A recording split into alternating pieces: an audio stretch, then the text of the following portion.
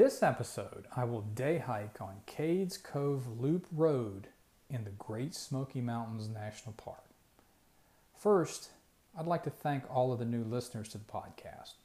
This podcast has listeners all over the planet, including Spain, Ireland, Turkey, Argentina, Australia, the UK, Slovakia, Sweden, Mexico, Canada, and the US.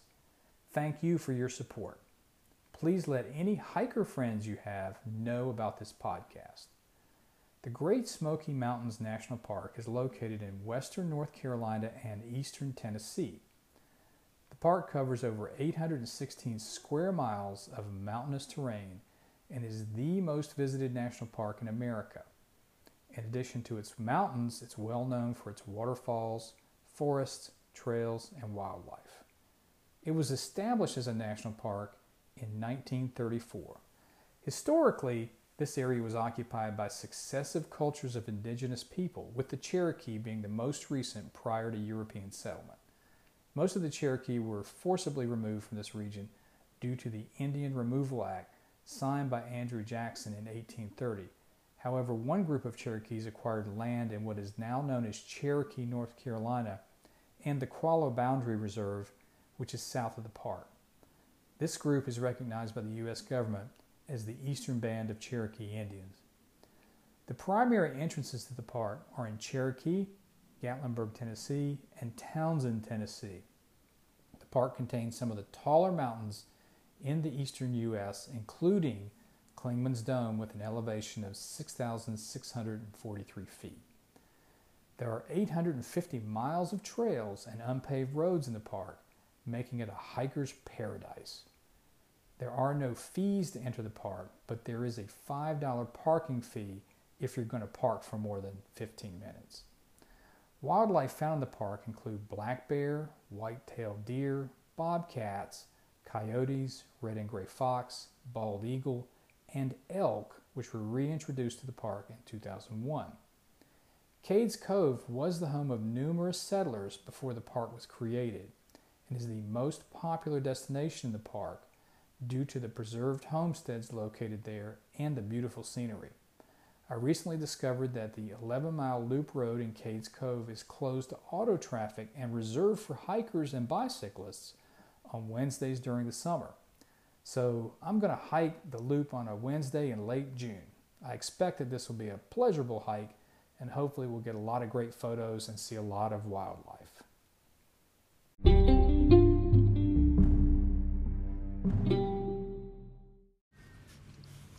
So I'm a little better than halfway on my hike. Taking a little break underneath a huge oak tree, having a snack and some water. Interestingly, when I got here this morning, which was fairly early, I got here about 9 a.m., the parking lot was full, and I had to wait a while until parking opened up for me. So there's not a great deal of parking here on these Wednesdays when they close the road to traffic. To my surprise, the road is actually paved. I was expecting a dirt road, so it's been real easy going, very, very easy hiking conditions. There are some small hills and mountains that you go up and down, but nothing that's particularly difficult. There are a ton of people on bicycles here, all ages, just unbelievable number of people, and a surprisingly large number on electric bikes. There are hikers, but a lot fewer. The scenery here is quite beautiful. It reminds me a lot of Lamar Valley in Yellowstone. Huge open areas of grasslands surrounded by mountains. The main difference is it's not teeming in wildlife. So far today, I have seen some wild turkey. Got a really good photo of one quite up close that I'll put on my Instagram page after the podcast is posted. Saw a bear, but it was at quite a distance, and groundhog. So that's really been it as far as wildlife. So hopefully I'll see a lot more on my next part of the loop. So now I'm about done with my break, and I'm going to get up and shake the bugs off of me that seem to want to crawl on me under this tree and carry on with the rest of the hike.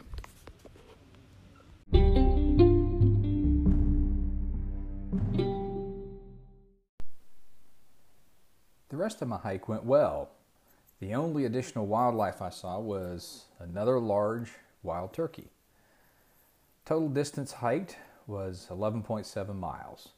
The additional distance is because of having to park in the overflow parking area, which is further from the start of the road. The scenery continued to be great, even if there wasn't a lot of wildlife. Since the meadows didn't have any large herds of anything in them, they're likely to be maintained by the park crew.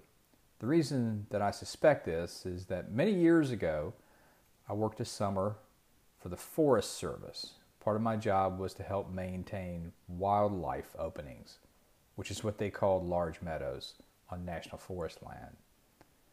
The openings are designed to make sure that grazing animals have plenty of grass and weeds to eat. If a meadow isn't maintained, then over time, large bushes take over and trees and turn the meadow back into woods again. Part of my job was to cut down or pull up small saplings that had sprouted up in the meadows.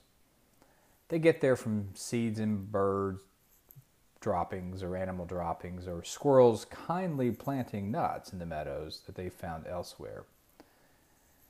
In meadows where lots of animals are grazing frequently, this is not a problem. On the second half of the hike, I also saw preserved homesteads and barns, which were pretty cool. Looking at them, it's pretty easy to see how much more challenging their lives were than ours are today. On the first half of the hike, there were 3 small preserved churches, which look almost like they might still hold services in them, but who would go there for church? So maybe they're just preserved buildings as well. I think it would be very difficult to hike on this road on the other days of the week when they allow auto traffic. I've heard the loop can get very backed up with cars on most days. I think it would be even more challenging to ride a bicycle there if cars were on the road. I assume you can hike and bike on the road on the other days of the week, but I don't actually know. Clearly, the primary users of this road on Wednesdays are people on bicycles. I think it'd be a lot of fun to ride a bike on the road, and I saw a lot of families with children also riding bikes, so I don't think it would be difficult. I saw a handful of runners on the loop, and I guess no more than 10% of the people I saw were hiking.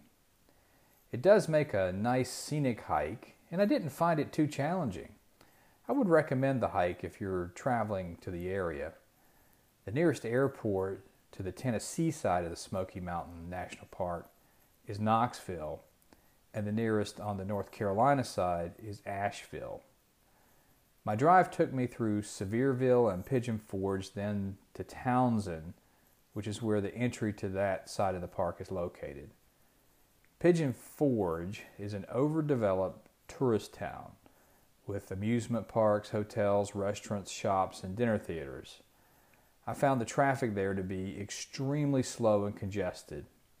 If you can find a route that avoids Pigeon Forge, then you might want to take that route instead. Thank you for listening to this episode of the podcast. I really appreciate your support. Please remember to tell your friends about it. Shortly after this episode has been published, I will upload a few photos to my Instagram account.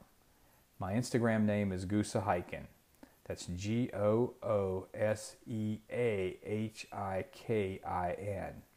Once again, thanks for your support.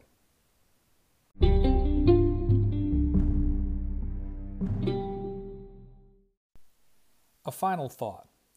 Enjoying the great outdoors is exciting and fun, but don't engage in strenuous physical activities that are beyond your capabilities or your physical condition. Make sure you know what wildlife you may encounter on your journey so you can be prepared.